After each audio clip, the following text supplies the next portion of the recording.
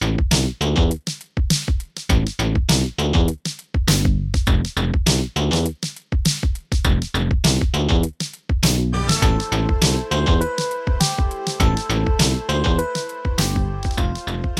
and welcome to another episode of Living in the Past.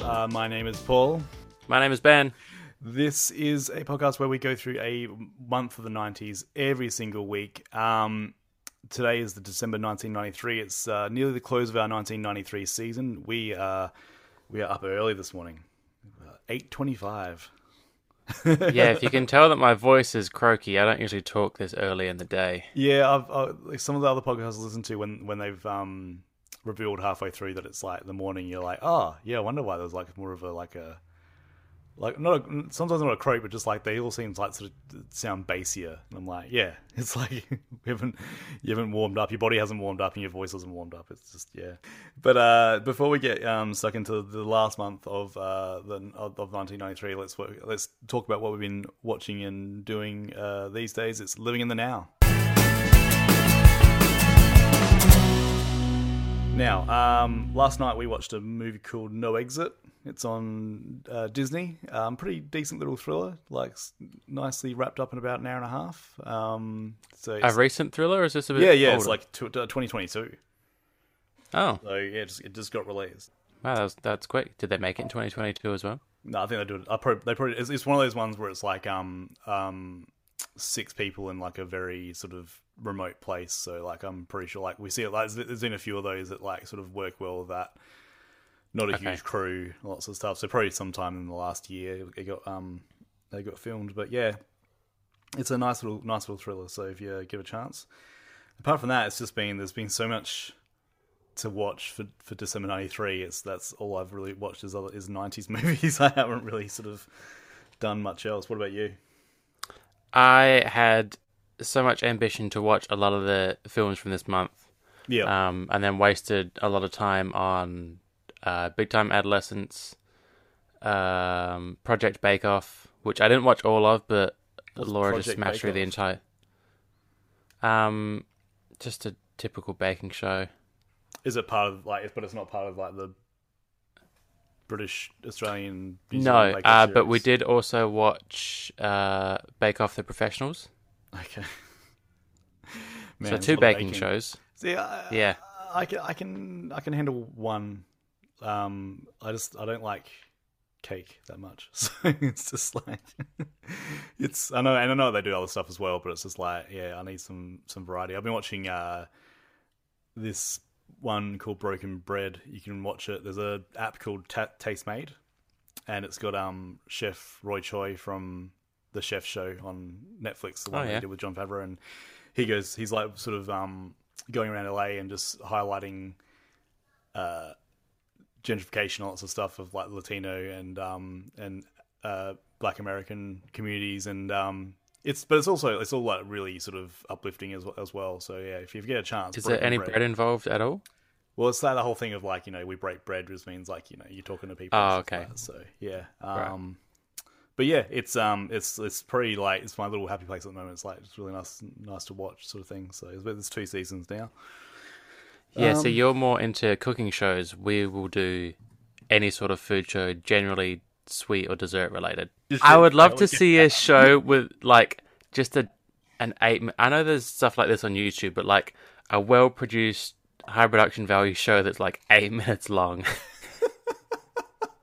Essentially a trailer. I want to see a trailer, but a trailer that has conclusions. Let's we got a lot of 93 to get through. So let's steer it back into the events. We got a bunch of stuff. Like let's start off nice and sort of grow to serious. The best game of the 90s, Doom, was released in December 1993. The best game of the 90s? For me, yeah, I reckon. I mean, I'd have to say that it'd be right up there. You know, there's 10 whole years of video games. Well, maybe like 8 for us, but I sunk a lot of my life into that game. So, listened to a lot of first albums to that game. It's a definitive. We also had Shannon Doherty was fired from Beverly Hills 90210. Now, there's all sorts of different reasons that could have been. She says it's because she was basically paparazzi's number one sort of find that time, because like she was extremely famous and extremely sort of popular, but she's also like had the tendency to lash out and be pretty angry and violent at times. So like there was like we'd see more in the coming years, but and apparently her and I believe it's Kelly from Beverly Hills. Yeah, apparently they did not get along quite. Yeah, apparently it's weird. I don't remember anything more coming of that. I remember she ran over a guy. That's my big thing. My takeaway from Shannen Doherty. But and also she was sitting at the table with Judd Nelson when he kicked that girl in the head. Sorry, I shouldn't laugh about that. Oh yeah. But also, maybe she ran over that guy. Maybe he was like standing in the road. Oh look, I'm sure when we get to it, there's a whole bunch of stuff that that has never come up about that guy, or like that I didn't know. But yeah, maybe he didn't cross at a crossing.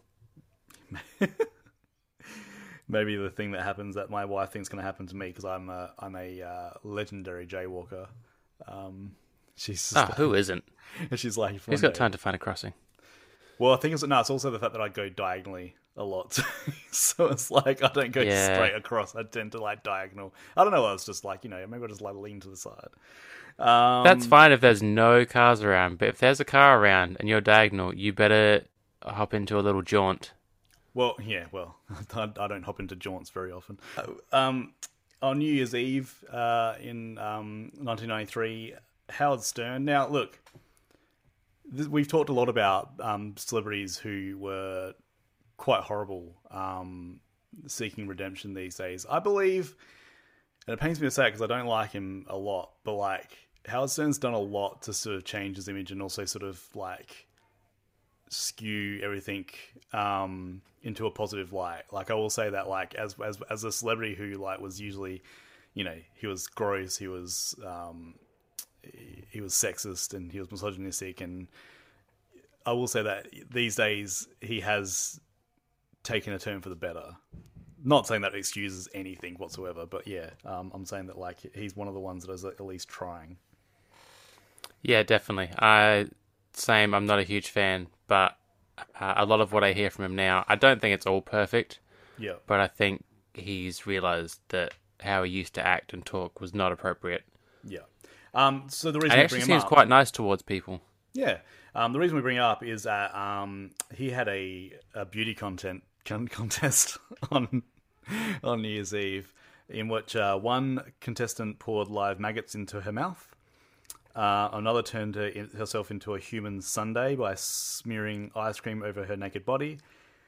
And another sang a dirty song about Hillary Clinton.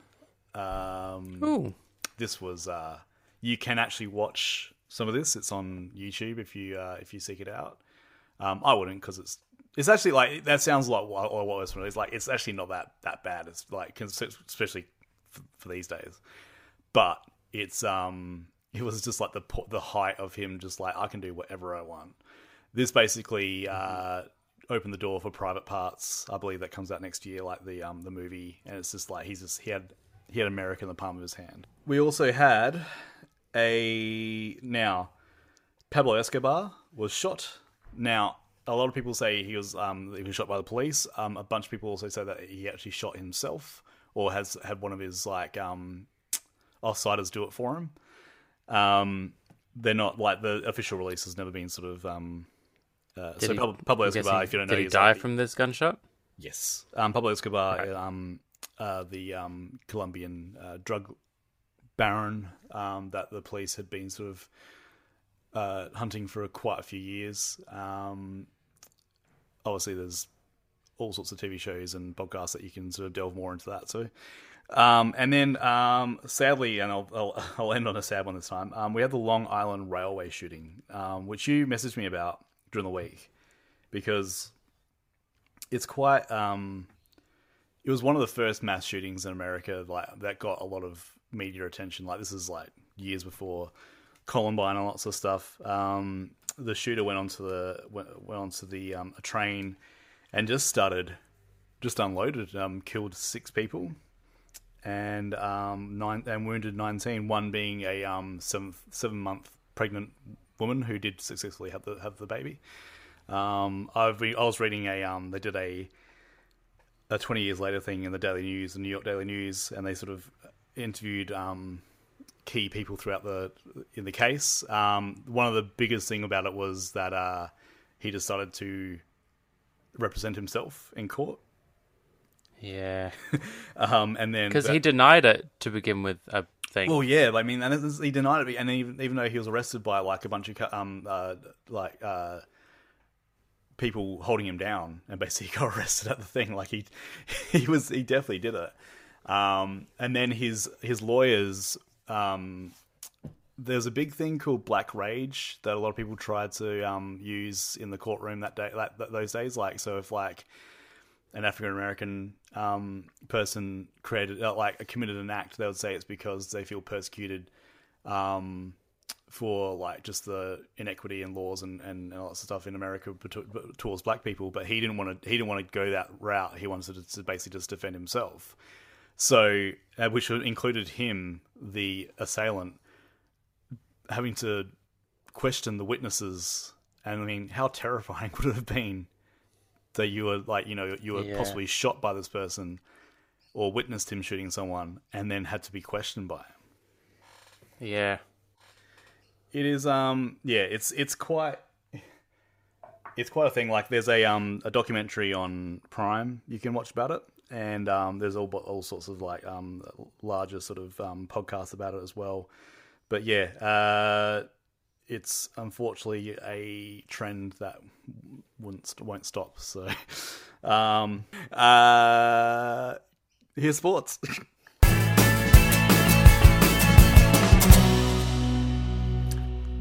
This is fine because I have nothing but sad sports.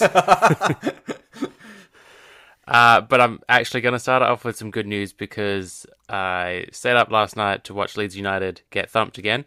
Oh, but awesome. I can't say it on this day because it's February and we're covering a whole month of December. But they beat Man City 3-2 in December of '93. Let's not talk about the other games, but there was a shining light in there. Seattle was having a horrible time. Yeah. The Seahawks, that is. The Seattle Seahawks. They lost 5 of their last 6 games and finished, I think, second from bottom. Did not have a good year, the old Seahawks. But that time will come. Probably won't hear about them very often. Shut up. The Sonics, on the other hand, there was some positives. They went 11-2 in December. Ooh. On the road to potential glory. So this is camp years, yeah, definitely. Yeah, this is the golden years. Yeah. I should be talking about them a lot more. Years Lucky or I'm not. I mean, there was okay. They weren't golden years. They had some silver and bronze years. Right. Okay. They had a team and it was winning games. Okay, that's good. Okay. We're also in the bowls season. Unfortunately, not lawn. Mostly AstroTurf. Remember last year? There's like the Gator Bowl, the Blockbuster Bowl. Yep. So all of that shit's going on. Love me some bowls. No one cares. We had the FIBA African Championship for women. Ooh. This is the 12th one. It is. Well done. I got something right. It was hosted in Senegal and it was won by Senegal. Like when the host nation wins, like I'm always like, Well, let's come back in '94 and see how they go. Okay, cool. Okay, good. This is one of my favorites. The South Pacific Mini Games. Is it for miniature people as well? No, we don't have Olympics, so let's just do something else. Oh my god, just stop with the sport. Like, stop with this, just wait for the Olympics. No. Okay. No. Well, you need like something in between the Olympics. Like, what are these athletes going to do for 3 years? Like, you can't just train. Yeah, okay. You need to compete. Okay. And they competed in such events as athletics, like, the whole... There's a lot of that shit. There's a lot of that shit. Things. Boxing. That's actually like the creed of athletics. There's a lot of that shit. I'm not going to go through every single event in athletics. There's 42 different events. Yeah. All right, keep going. Boxing, there's 12 different tiers of events. Football, there was only one. What sort of There's football? only one football. Rules? Round football. Ah, okay. Court soccer. Golf. Is that an odd inclusion for mini games? Is golf an Olympic event? No. No, it it's not. must be in some Olympics. Golf in Olympics. Keep going. I'm gonna. Netball was another one. Another odd choice, I feel like. I don't know. And tennis.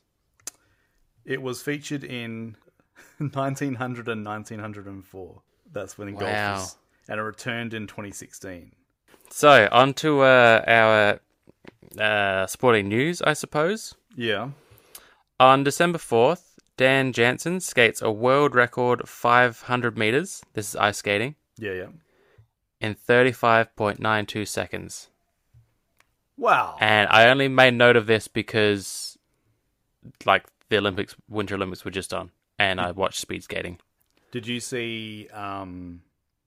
Did you actually see footage of him? Like, is his cheeks just like going? Is he just like? I didn't look it up, but I don't know how fast that actually is. I mean, I know it's fast, and it's faster than running. Two little like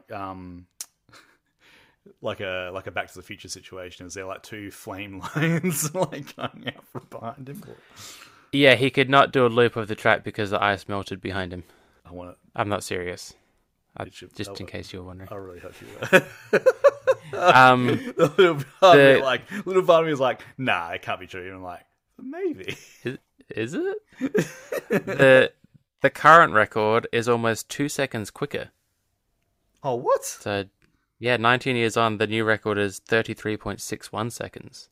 All right, I'm gonna have to see some footage of this stuff because it could be quite interesting. You don't have 33 seconds on your hands. I wanted to make note of the Ballon d'Or winners. Yeah. Which is soccer's greatest player, basically. It seemed to be in alphabetical order. Because you would think Eric Cantona has won it, right? Yeah. He didn't win it. He came third. What? Yeah. He came third to Bergkamp, Dennis. Berg. And Baggio first. You got anything else in your sports stocking? I do. Because you recall that Darryl Strawberry got divorced recently? Yep. Remember that horrible news? Yeah, he just got married on December 3rd. Wow. So maybe it was not so much like because we thought it was like she left him, but maybe like he's just like, look. I imagine there was a separation, and then finally the divorce came because he had another marriage lined up. Yeah, another strawberry in the patch. Yep. And lastly, I tried to get you some more gossip, as I do. Nice. It's not a great one. Pittsburgh Penguins general manager, Craig Patrick, was arrested for drink driving. Ooh. He was doing 63 miles per hour in a 35 zone with twice the legal limit in his blood. Did he have to coach a Pee-wee hockey team in Milwaukee? I believe he just got a fine. Like they do in real life. I think that should be the fine for any sports person that gets arrested for that thing. That they should have to go coach a Pee-wee version of their team for a year. Are you sure? Are you sure as someone with children you want someone who was drunk to be around your child? I'm sure as someone who's with children who are never going to play ice hockey, I'm fine with. Oh, okay. This one I think you'll also enjoy. Okay. Tommy Morrison. You can guess what his athletic ability was. His name's Tommy. Have a guess. Darts. It was boxing, but close. It's a classic boxing name. What are you doing? Tommy Morrison, 22, eh? He was charged with assault and public drunkenness. Huh. He allegedly punched a University of Iowa student. Oh. Morrison said that the student had been staring at him. He paid a $310 fine but said he was innocent. Well, he looked at me. What am I fucking supposed to do? What am I supposed to do? That's my whole job. People look at me and I punch them. What do you want? I can't turn this off. Once Tommy's turned on, I can't turn Tommy off. And then he punches the judge in the face.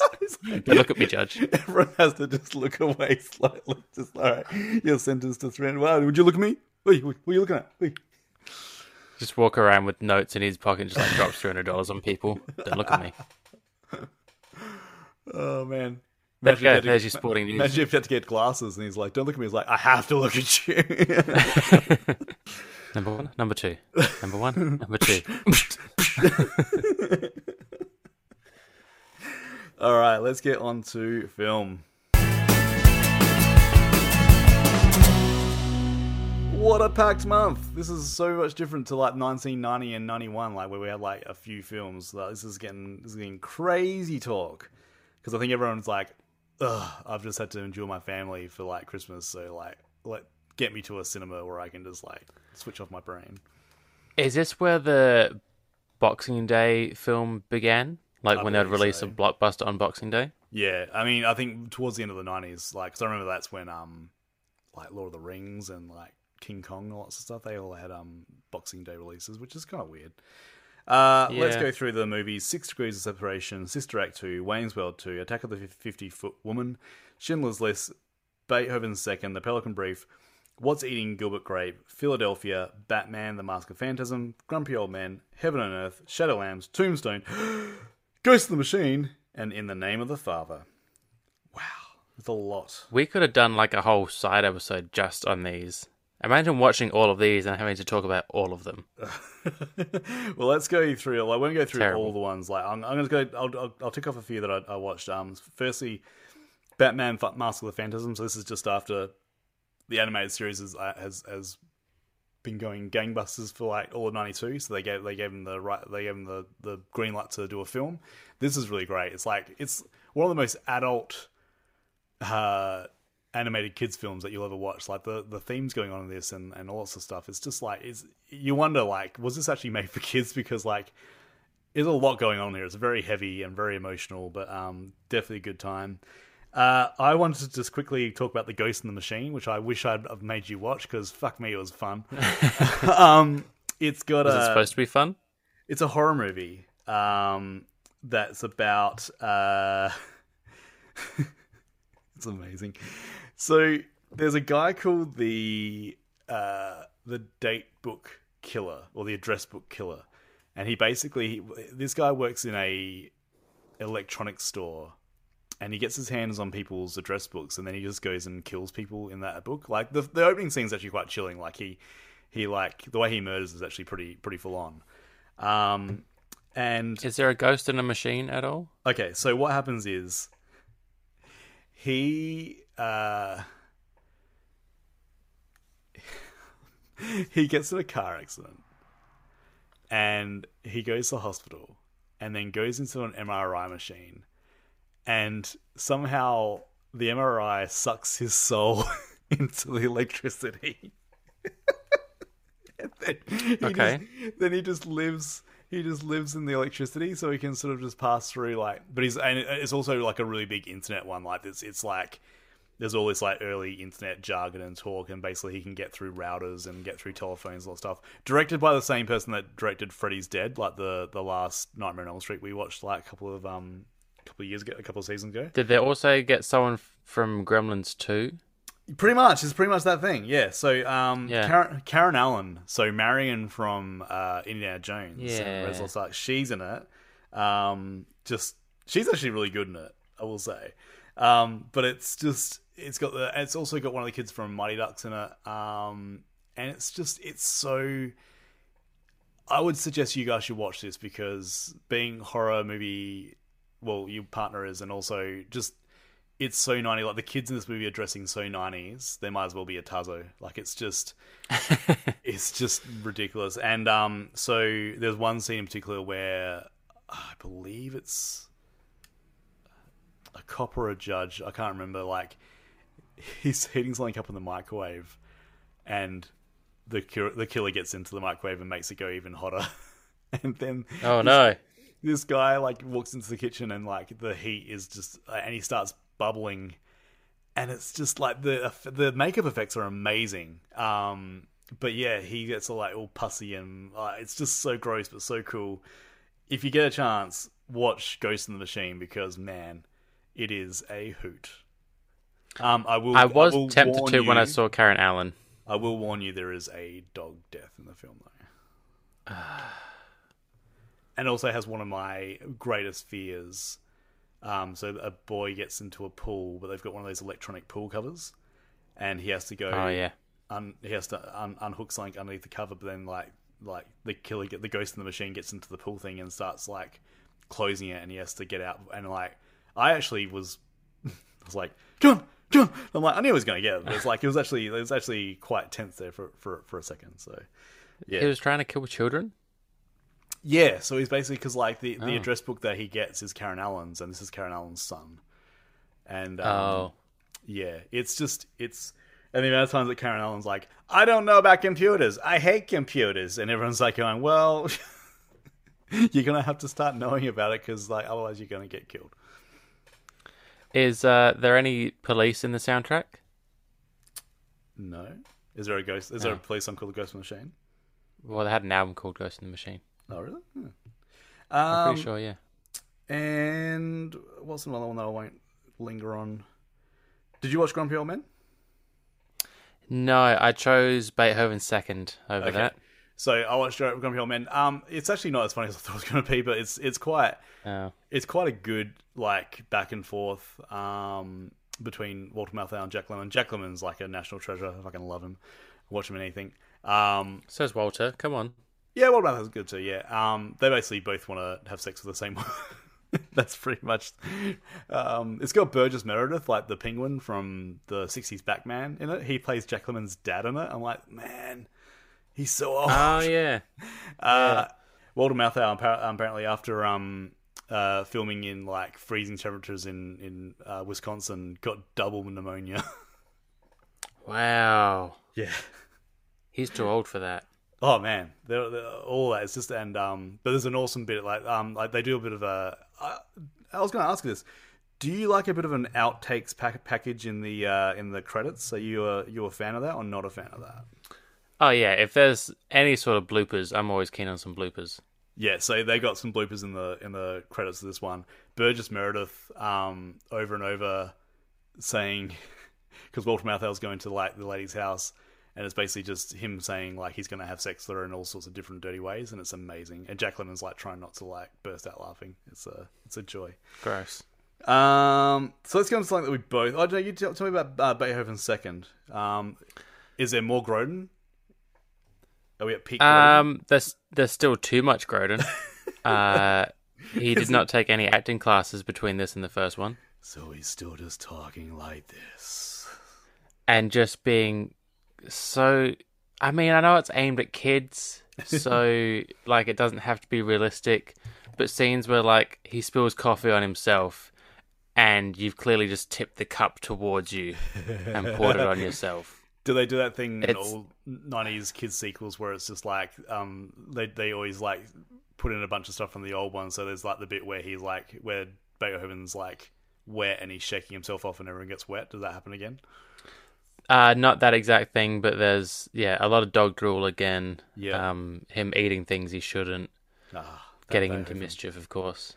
I do appreciate that they knew they had a star in Beethoven. They got the same dog back, so this is essentially the end of Beethoven, because after the second one, it's not the same dog. Does the girl nearly drown again by, like, obviously jumping into a pool instead of falling in? There's not too much of the girl, which is nice. This also, so you know the running theme of guys being jerks and then suddenly being nice and getting the girl? Yes. Beethoven flips it. Okay. Yeah. So Danny Beethoven... Masterson is in it, by the way. Ooh. Doesn't sexually assault anyone. Funnily enough, he's not the rapist in this film. Ooh. So Wait, there's his is there a rapist in this film? Hang on. Okay. Well, I mean, no, it's a kid's film. Okay. But there's this hunky guy who wins over the parents, and like, remember, the girl is called Rice. Remember how she's called Rice? Fuck, what are they thinking? I guess she's white. Is the guy's name Beans? That's Jasmine. Go on. David Mazzar's in it. Chris Penn's in it? Yeah, just being Chris Penn. Oh, man. He's all like... He came straight from Reservoir Dogs for this film. He's just calling people motherfuckers. Yeah.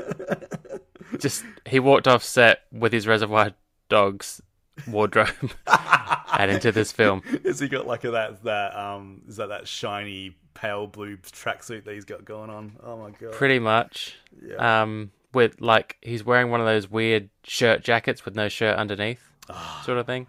Fantastic. I want to steal the fucking dog. Why are we getting the fucking dog? So anyway, there's this beautiful young high school guy who is into this super nerdy girl for some reason. Who knows? Because she's boring as... Oh, she's Rice. They go away to this lake house. He's there. He's wooing her. She's like, ah! And then he locks her in a bedroom. And she's like, let me out. And then he goes all creepy. He's like, you're about to have the best night of your life. Ugh. But nothing ever happens because Beethoven tears the house apart. And he does a Mortal Kombat scream as he falls into the lake from the second floor. A Mortal Kombat scream? Yeah. That's you know amazing. the Mortal Kombat scream? Yeah. He does that as he falls from the second story. I don't know what's going on. But the highlight is there's extra dogs, there's puppies, there's a Great Dane, there's a German Shepherd. And again, everyone says Beethoven weird. What, Beethoven? Beethoven. I don't know. I don't like it. It's like it's 2 words. Anyway, 1 star. This was terrible. All right, so let's go on to Sister Act 2. Did you watch that? I did. Nice. The students of St. Francis have a problem with discipline. They don't have any. The faculty needs help from above. But they're going to find it in Las Vegas. Touchstone Pictures presents the second coming of Sister Mary Clarence. Help us by becoming a teacher. Who would I teach? What would I teach? Teach music. Hello. She's back in the habit again. I know that I've seen you somewhere before. Have you ever been to the Chi-Chi Club? Say it with me. Come on. Chi-Chi Club. Chi-Chi Club. This time, she's giving a group of holy terrors I'm going to turn you guys into a choir. a lesson they'll never forget.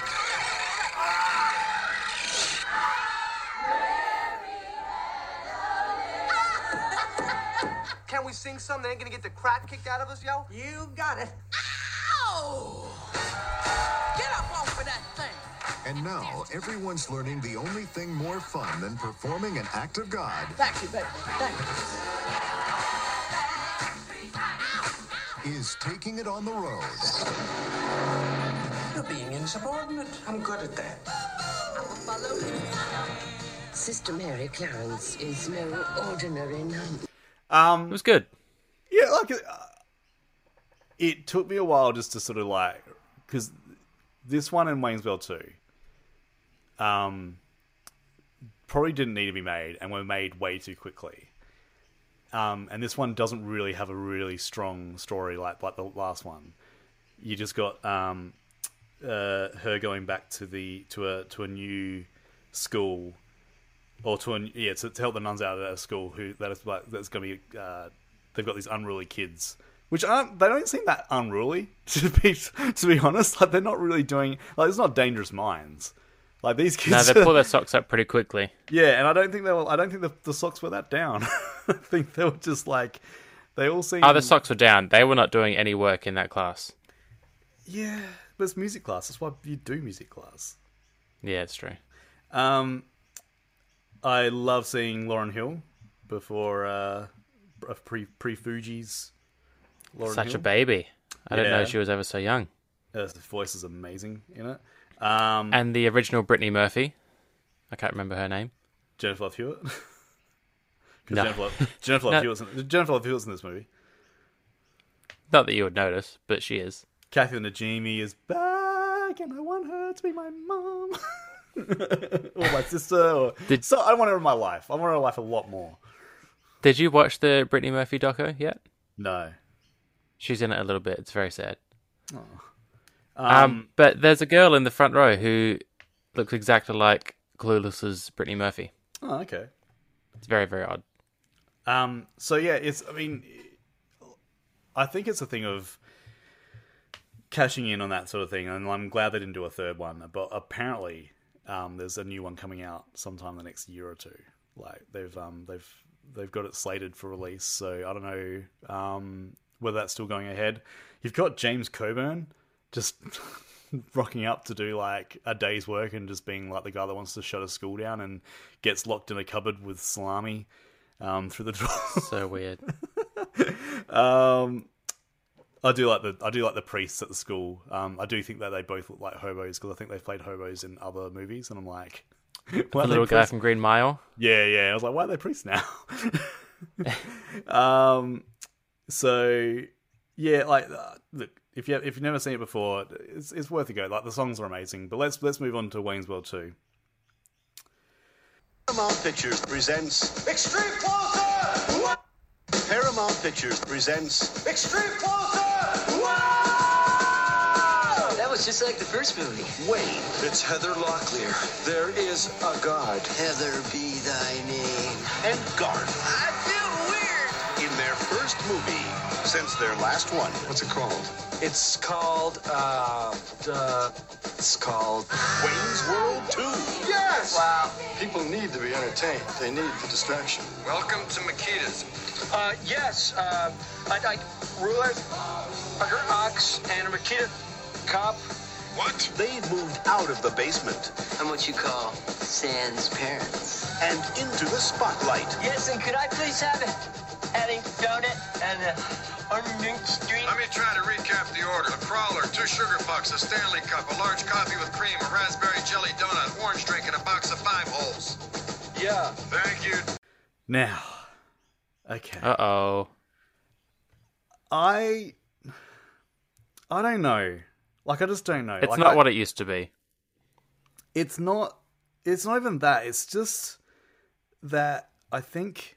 Here's my thing. Like, it's that whole thing of, like, just a bunch of sketches just being sewn together. And that's even more in this time. Like, when they did that Jurassic Park thing, oh my God, like, it's just cringy. Like, I found myself cringing a lot more in this. Like, there's just, like... And but I will ask you, and if you don't know what this movie's about, Wayne's World 2 is basically two guys from Wayne's World. Now they are going to put on a show in Aurora, and they're trying to get the bands and stuff. But meanwhile, Wayne's girlfriend is she's never actually into Christopher Walken. Like, Wayne basically writes her script for her. And comes down in a way to, like, basically no one else can look at, like, Christopher Walken can't even look at her without Wayne thinking that he's trying to fuck her. And it's like... But then the dad arranges a marriage, apparently. This, like Tia Carrere's character in this movie, it's like, all that stuff that she got in the first one is just reduced to nothing, I think. I think her character is, like, just a prop in this one, and it sucks. Yeah. But have you ever heard the story of what happened behind the scenes of this movie before it came to be the Wayne's World 2? Do you mean the fact that Mike and Dana didn't like each other? Or Not that. The other so stories? basically, Mike Myers wrote this movie in which Wayne's World, Wayne basically makes his own country. Ooh. So they had these set designs. They were about to go. They were about to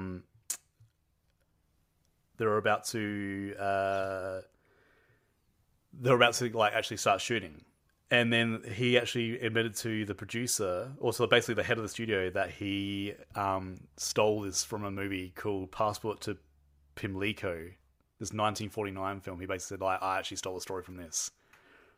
And we're just doing like a bit of it's basically a homage to it. And like the head of the studio, Sherry Lansing, said, "What the fuck do you think you're doing?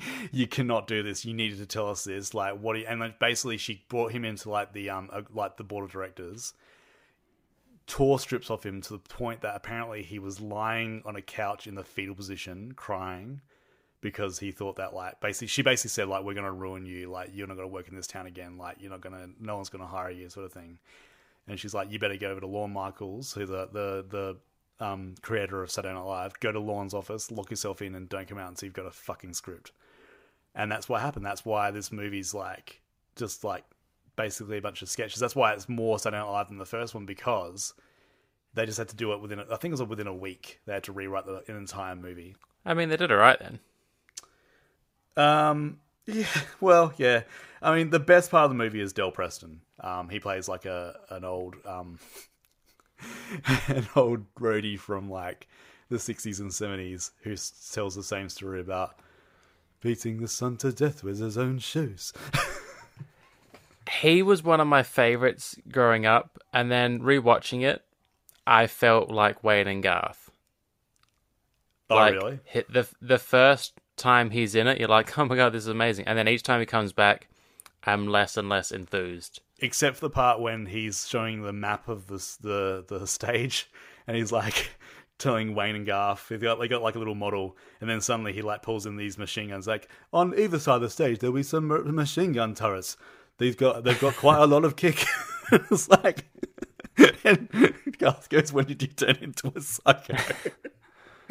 A nut bar. A nut bar, yeah. Yes. That bit in particular, that's the sort of absurdity that I liked from the first one. That's like the cool stuff. Like, and it comes so infrequently in this movie. Like, it's just a straight comedy. Like, so the whole naked Indian bit, the whole kung fu fighting with the dad bit, I find very cringy. Just like, it's just like, I read one review, I was like, why is there like multiple nods to dishwashing detergent? Like, there's like, or laundry liquid, like there's like 4 jokes about laundry liquid in there. You've got there's a style at the time. You've got the gay bar scene, which I find is just like, I don't know, it's like, I don't know whether it's like they were just trying to like, none of it's done with any sincerity. It's just like, this is what is a hallmark of your particular, like, so we'll go to a gay bar and we'll dress as the village people and we'll dance to YMCA, because that's what we know about in the middle of the afternoon. In the middle of the afternoon, yeah. And just, yeah, as they're like with Tia Carrere's like her character is just like not given anything in this movie. I like the Charlton Heston bit. It's quite good. Except the fact that it's Charlton Heston. Well, yeah, and then Dana Carvey, Garth's bits in this. I mean, when he finally has sex with Kim Basinger, he's like, "I hope it wasn't too much of an animal." I don't know. I don't like it when Garth has confidence. Yeah, but then I was watching it, and my wife just was sort of in and out, and she walked in the scene where every time a girl walked past, Garth went swing. Yeah. And she's like, "That's gross." And I'm like, "It is, isn't it?" I'm like, can you imagine how many guys did that in the years after this movie, just like out in a bar or something like that, and the girl walks past and they go swing? Like, can you imagine anything of like, you would just be like the absolute opposite of sexual attraction if someone like thrusted their crotch at you and said swing. Yep. Oh my God. There's a lot of disappointing or questionable moments throughout this, but there's still enough fun, quotable moments where I would still, I'm not going to say I still love it, but it hasn't lost all of its shine for me. There's still enough there. No, to me, it's stricken from the record. Except their faces.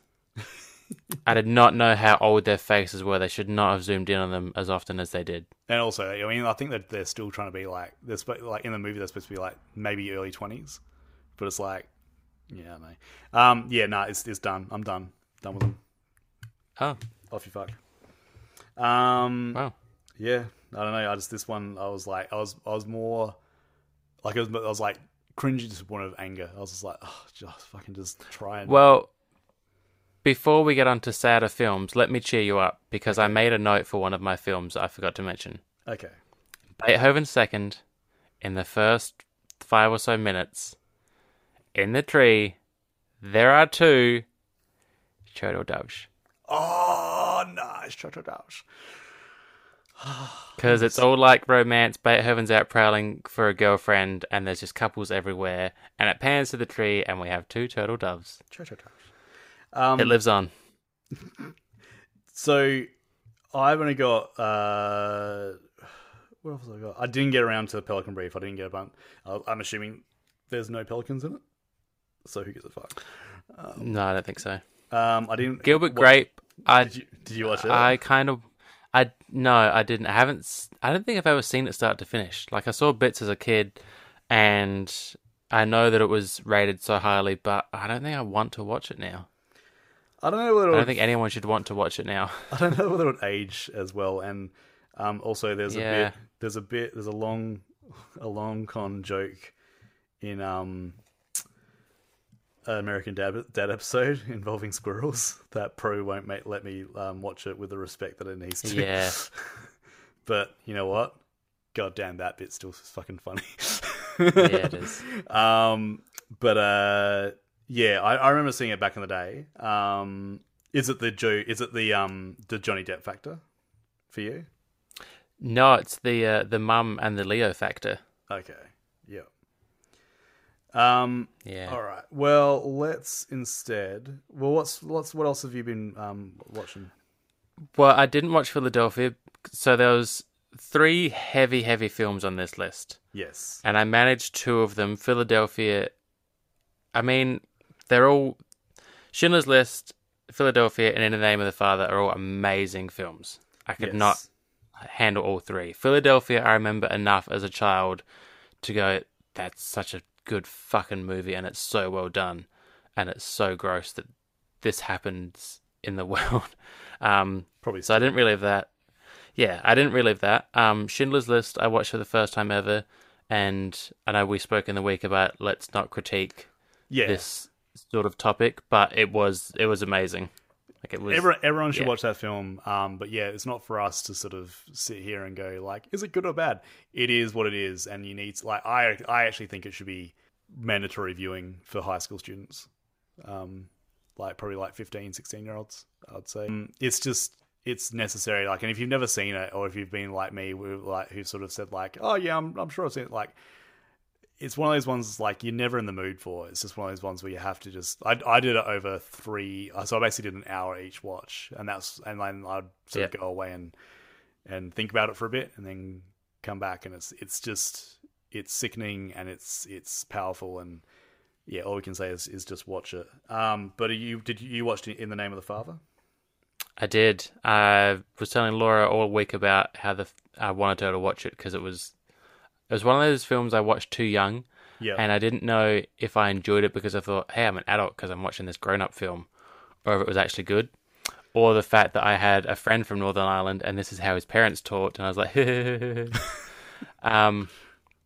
but it's great. I mean, What's there's some flaws.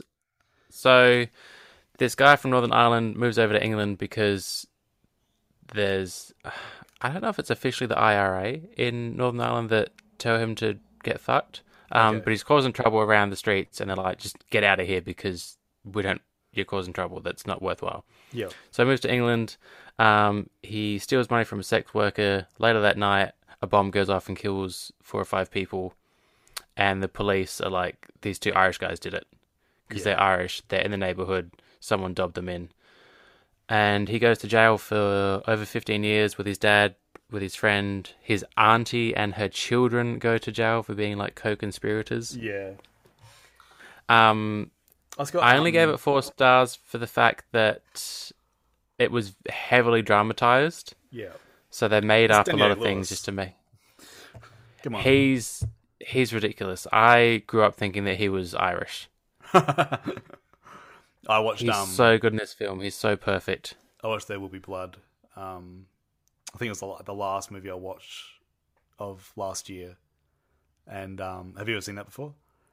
No, I haven't. Oh man, if you wanna get some Daniel Day, man. Well, we do now. Like after watching this, all I want to do is watch his films. Yeah, well, definitely. And I'm yet to watch it. Like I keep meaning to. The Phantom Thread, and apparently that's brilliant as well. That's his last film. Yeah. Pete Postlethwaite's in it too. Always love seeing so him. good. Yeah, he is underrated. Like he is in so many good films in the 90s. Only recently passed away. Emma Thompson is also amazing in this. Yeah, I remember seeing this. I've seen this a couple times over the years, but again, like it was that thing of like, look, yeah, like it's something that everyone should watch, but it's like it's tough to watch again because you know that like it's gonna mentally sort of take it out of you, sort of thing. So it's just it's interesting to see. So this sort of injustice is still going on all the time. Yeah. But it's so heavily focused now on minorities and people of colour because they're seen as lesser people by a lot of white people. Yeah. It's very interesting to see back in the 90s, it was very much just white and white. Yeah. Like, white people didn't think about other minorities. It was like white people being hard done by, which, like, is fair. They were. And Irish people were seen as lesser people by a lot of the English. Oh, yeah. Yeah. I mean... watch The Commitments. They have a big whole thing about it, about how the English sees them. Yeah, I want to end on a slightly sort of not, I wouldn't say happier, but like it's me and Mal watched Tombstone. I hadn't seen that. I don't think I'd ever seen this. I think I'd seen parts of it, and I think I'm not a big Western guy. Like I think I've established that, and Mal actually doesn't mind the old Western, so it's like it was good to sort of watch it. Two people who've never seen it before. It's a decent movie. Like Val Kilmer's performance in this as Doc Holliday is amazing. He basically is sick for the entire movie, so he's just like he always looks sort of just a bit pale and sweaty and just like. But he's like some of his one liners is great. Like he's kind of like a he's got this sort of drawl to him and this like sort of swagger. It's awesome. You got Kurt Russell. Just I would love to know whether that's a fake moustache or not, because if it is, well done, Kurt. That's amazing. You got Michael Biehn. I think this is like Who's Michael Biehn. He is Hicks in Aliens. Oh, you wouldn't know that. He is Kyle Reese in the first Terminator. Sure. Oh my god. You got Sam Elliott. You got Bill Paxton. Paxton. The first Terminator. You got Bill. First Terminator is better than the second one. Bill Paxton is great in it. He's only a little bit. Powers Booth plays like the big bad guy in it. We also have Charlton Heston again. He was just basically just like going from movie to movie, doing like 2-minute scenes, and then like walking off. Got a young Jason Priestley in there. I did not know that. Got a young Thomas Hayden Church of Ned and Stacey in there. Nice. There's quite a lot of like these bit players, and like you got Michael Rooker. But yeah, if you've never seen it, like it was enjoyable watch, and it's like it's I just like those. I know that the bullets back in those times weren't as full on as like the bullets we have now, because like multiple people got shot in this movie and then just like walked off. I was like, oh, okay, they're just like little pellets or something like that. I don't know. Well, it was oldie times. Bullets weren't as good. Yeah. So yeah, that's the films. It's going to be tough to find the best one, because they all have something. It just won't be Wayne's World 2. So moving on to TV. All right, so big one for me in my childhood, after I came from school and I got my snack and maybe watch some Looney Tunes, maybe watch some MASH, is that you'd click over and to Channel 9 and The Price is Right would be on with Larry Emder and just like a harem full of models that he had with him, and would be I think out of all, and I wouldn't be alone here, out of all the game shows of that time, Price is Right is my favorite. I think it's just, you had variety in the games. Larry Emder was actually quite good. You got to see people in real time get disappointed by someone else, like if they bid like $2 ahead of them. You're just like looking at each other, just like, oh my god, you. There was also like an interactive aspect where like you felt you could play along a bit more. Yeah, to be involved. Yeah, like it's a guessing game essentially. It kept you interested. Yeah, you kept it interested in all that stuff, and it's like it's one of those things. It probably encouraged like maths to be taught so you could understand everything. Like, I guess. Well, because like me and my son have watched some stuff, some kids TV shows from the 90s, and the questions they're asking on that to like 9 and 10-year-olds is amazing. Like, you can just tell the level of school and what like the respect they had for like what kids could learn from back then to now is just frightening. They were like asking stuff about certain authors and bits in history. I'm like, how were kids back then? I was like, oh, maybe they actually, like, kids back then were actually like listening and got smarter. I don't know, but yeah. What's an author? Price is Right. Yeah, definitely one of my highlights. I'll try and find some stuff. There's a really good article. I think it's through AV Club in America. They interviewed a bunch of contestants who won and what they did with their winnings, and like and one of them goes from they basically lined up outside to be in the studio audience, and what happens when you get picked, and it's just those ins and outs of game shows is just like, I love it. It's like gravy to me. I love it. It's awesome. The State premiered on MTV. If you've never seen The State, it's like a sketch show, but it's got I don't know whether you're familiar with Reno 911. Yes. So it's got a couple of people from that, and also it's got a very young from Brooklyn Nine-Nine. His little Andre Brown? No, his little offsider. Like Charles Boyle, Joe Trulio. Yeah. It's like that's one of the first things that he was in as a sketch performer. So if you get a chance, I think you can watch a few of them on YouTube. Very funny stuff. Very sort of obscure sometimes too. Like, it's like it was that time where it was an MTV show, and it's just it was right up there with Kids in the Hall and lots of stuff. So if you get a chance, check that out. So is it time to guess the name? Yeah. So now it's time for everyone's new favorite bit. Definitely mine. It's the bit where I'm definitely not mine. when I'm editing, I'm just like, I just giggle to this bit. I also got a message from one of my friends, Graham, this week saying that you should have done it to the tune of Informer. I'm like, I don't know if my tongue could handle it. Yeah, I was just like, it would be fun, but yeah, I think we'll stick with We Didn't Start the Fire. So yeah, if you don't know, this is a bit where like we are big Conan fans here, Conan O'Brien fans, and he started in September '93. We got the idea a few episodes back to when we're talking about his guests, Ben would try and list every guest that have been on the show. And I reckon you should include musical guests now too.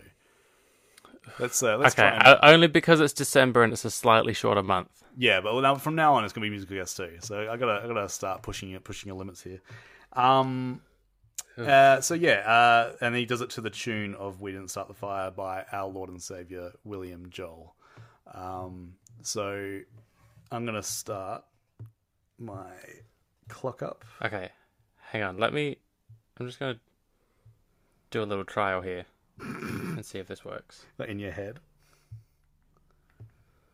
I'm wondering if I can play the song in the background so you can't hear it, but I can hear it. No, you're fine. No, I cannot do that apparently. It's better if you struggle. Okay. Definitely gonna struggle. Well, if you hear me yell at NA, it's because there was no musical guest. NA. All right. Okay. So how does the song go again? I don't know why I still haven't listened to the song. I don't know what. I mean, I listen to it at least once a week, just because. I think I've listened to it once since this idea came along, and it wasn't even the whole song. Harry Truman, Doris Day, Red China, Johnny Ray. Is that the actual lyrics? Yeah, it is. You fucking square. And then it's, we didn't start the fire. Why am I doing this? Why are you doing this?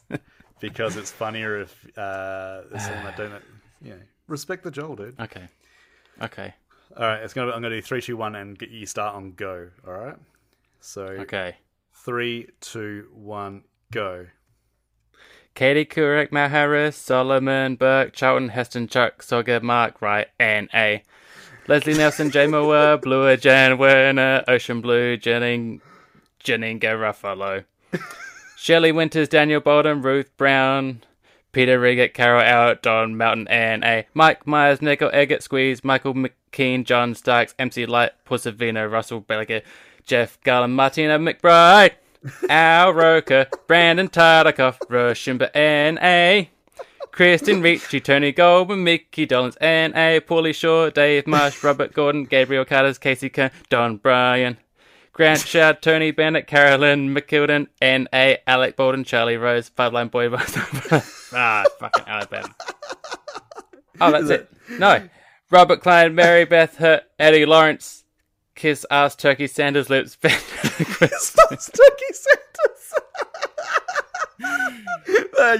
You're done. I was trying to end it somewhere, and that was the last bit before January. Kiss Ass Turkey Sanders. Sketches include Kiss Ass Turkey, Santa's Lap, Ventriloquist Dummy Choir. Oh my god. I've got to listen to the song. We all should. Yeah, there you go. Thank you. That was amazing. You're welcome. We only have one episode of Law and Order this week, so it's time for the Law and Order Minute.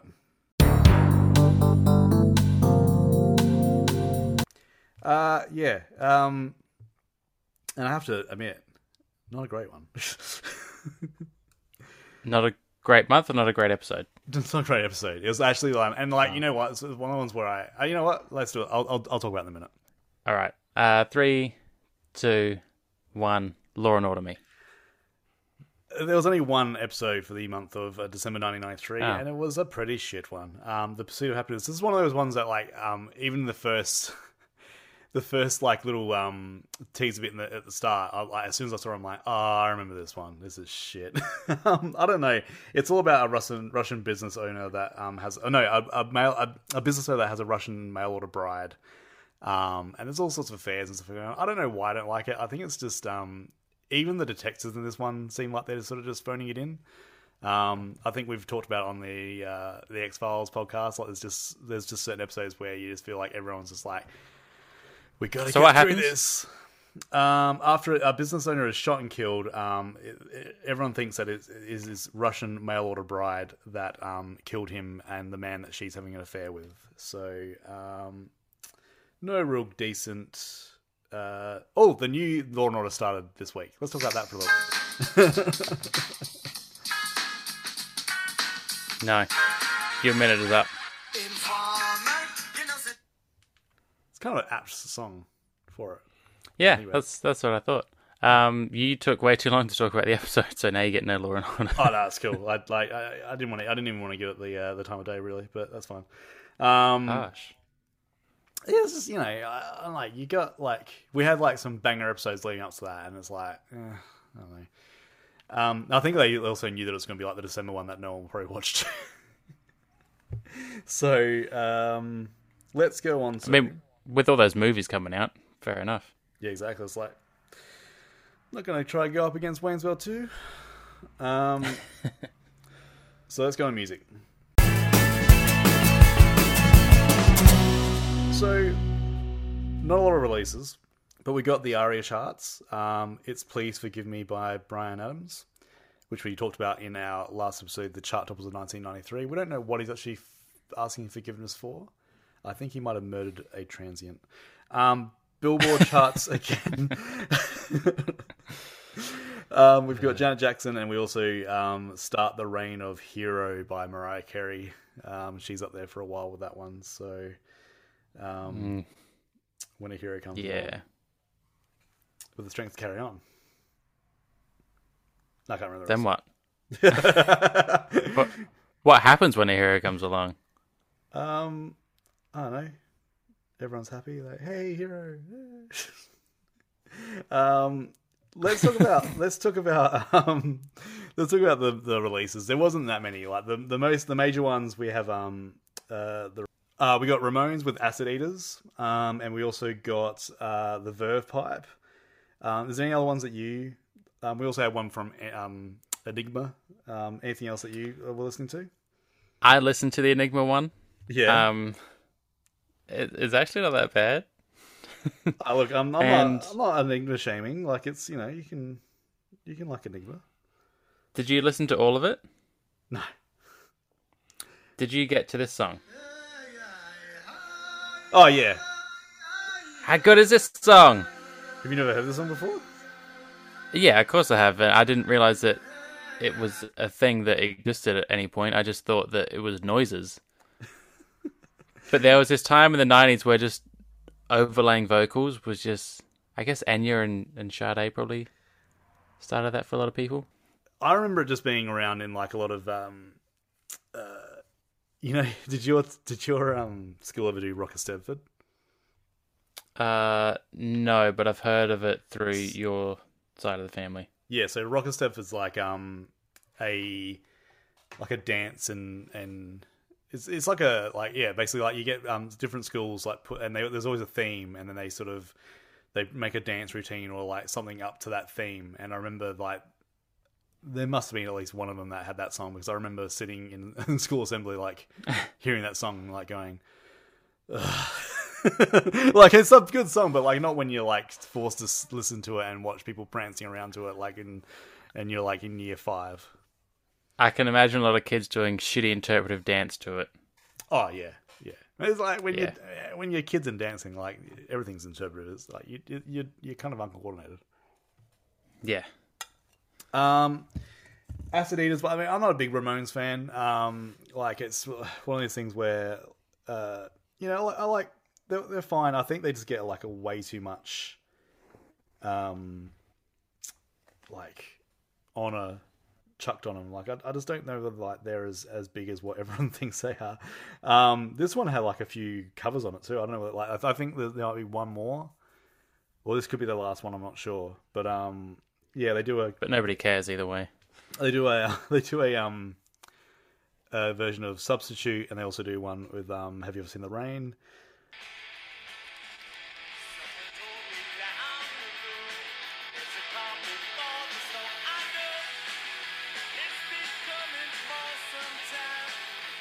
I believe, actually, strange. 1994 might be, or 1994, 95 is when they had that last ever concert where they have like Eddie sings at it, and Chris Cornell and Lars and Timber Rancid are there. So that must be 95 or 96. Yeah, so I reckon they got one more album left in them. But that last concert ever is pretty good. I remember watching that one. I don't have a lot of time for them. I get that, in their heyday, it would have been very important to have something like that, and I'm sure they did some good, but my favourite thing is when when I was playing in bands, the amount of old punks who saw kids in Ramones t-shirts and just like, oh, they probably never even heard an album. And it's like, who gives a shit? Name 3 songs. Name 3 songs. Name 3 songs. It was like the one that sounds like the other one, and the other one that sounds like the other one, and you say 1, 2, 3, 4 at the start of it, and it's just indiscernible. I believe in miracles fast, and I believe in miracles slow. It's like, and then it's like, lucky guess. It was the shit one. There was one more album I was very excited to listen to on this list. Okay. Dance of December Souls by Catatonia. Now, is this the Catatonia that will eventually do the Mulder and Scully song? No, it is fucking not that Catatonia, and I was very upset. some shitty metal band. I was like, because I went to Catatonia like this week, and I was like, they haven't got an album out in 1993. And I realized it was with a K, and I'm like, and I listened to it, I'm like, oh no, this is not what I wanted at all. No, it's not. I really liked. Now, can I guess? Yes. Oh, I was gonna say Jodeci, but it's not Jodeci. No.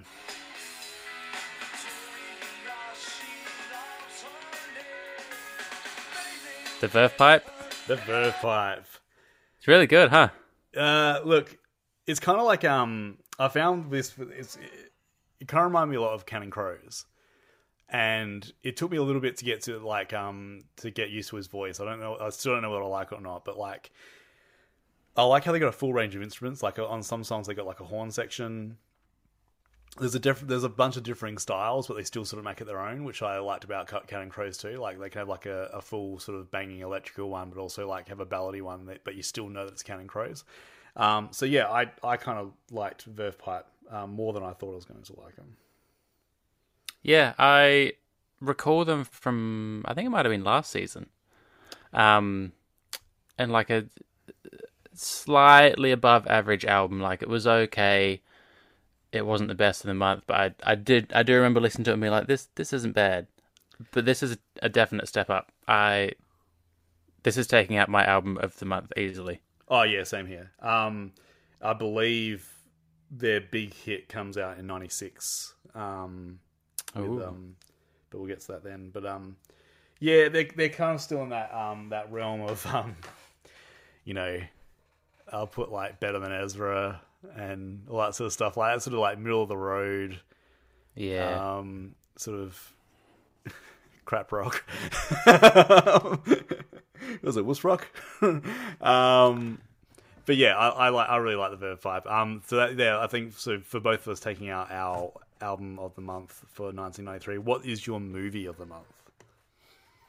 It's so difficult. I'd never seen Schindler's List before.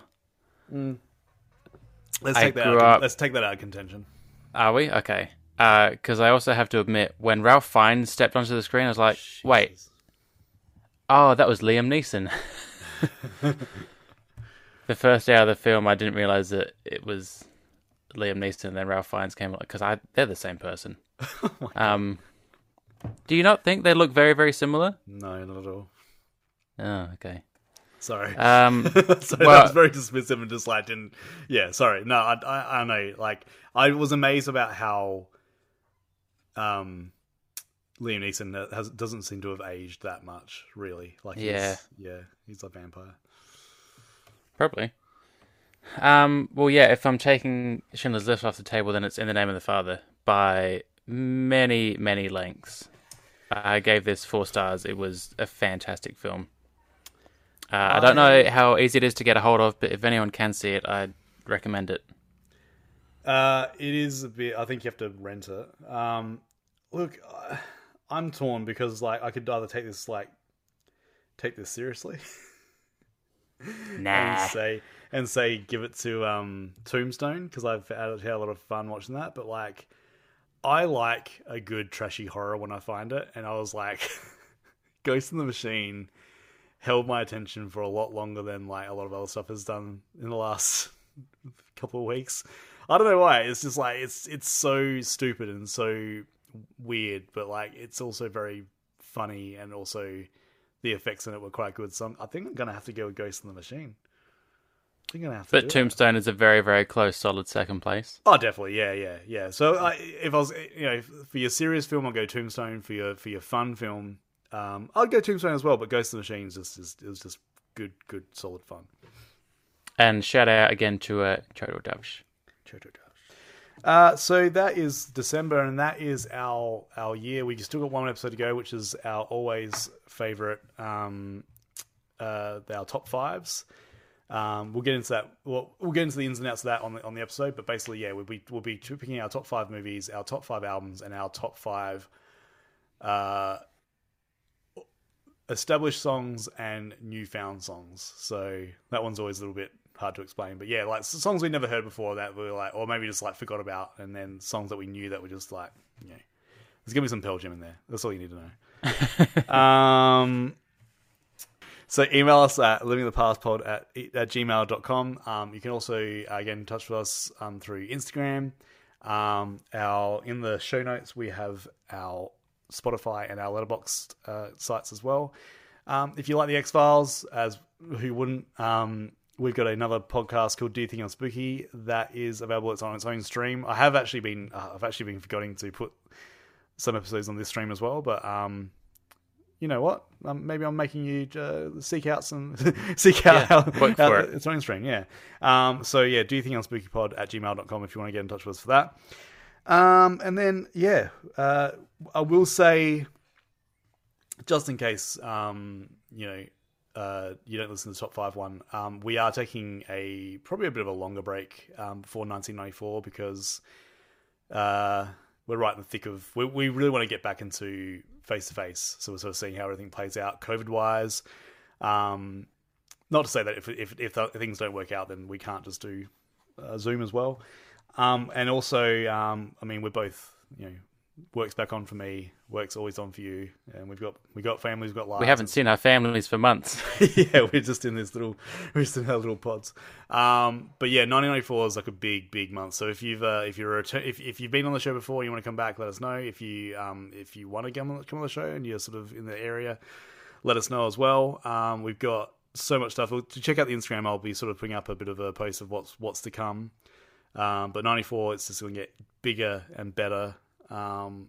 And this was a great starting point for 94. The films that we had in December is a great way to kick off 94 coming.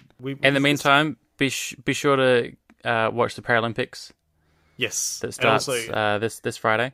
And also, you can if you're not sick of us, you can also we will still be continuing the Do You Think I'm Spooky X-Files pod throughout that time. So on every Friday, so check it out then too. Cool. All right, well, we'll see you next week for our top 5s. And I'll go back to the drawing board because I now got to add some new stuff on there. So, yeah. The most intense week of the podcast coming up. Movie that made you cry, top 5. Yeah. All right, I'll see you next time. Good night, everybody.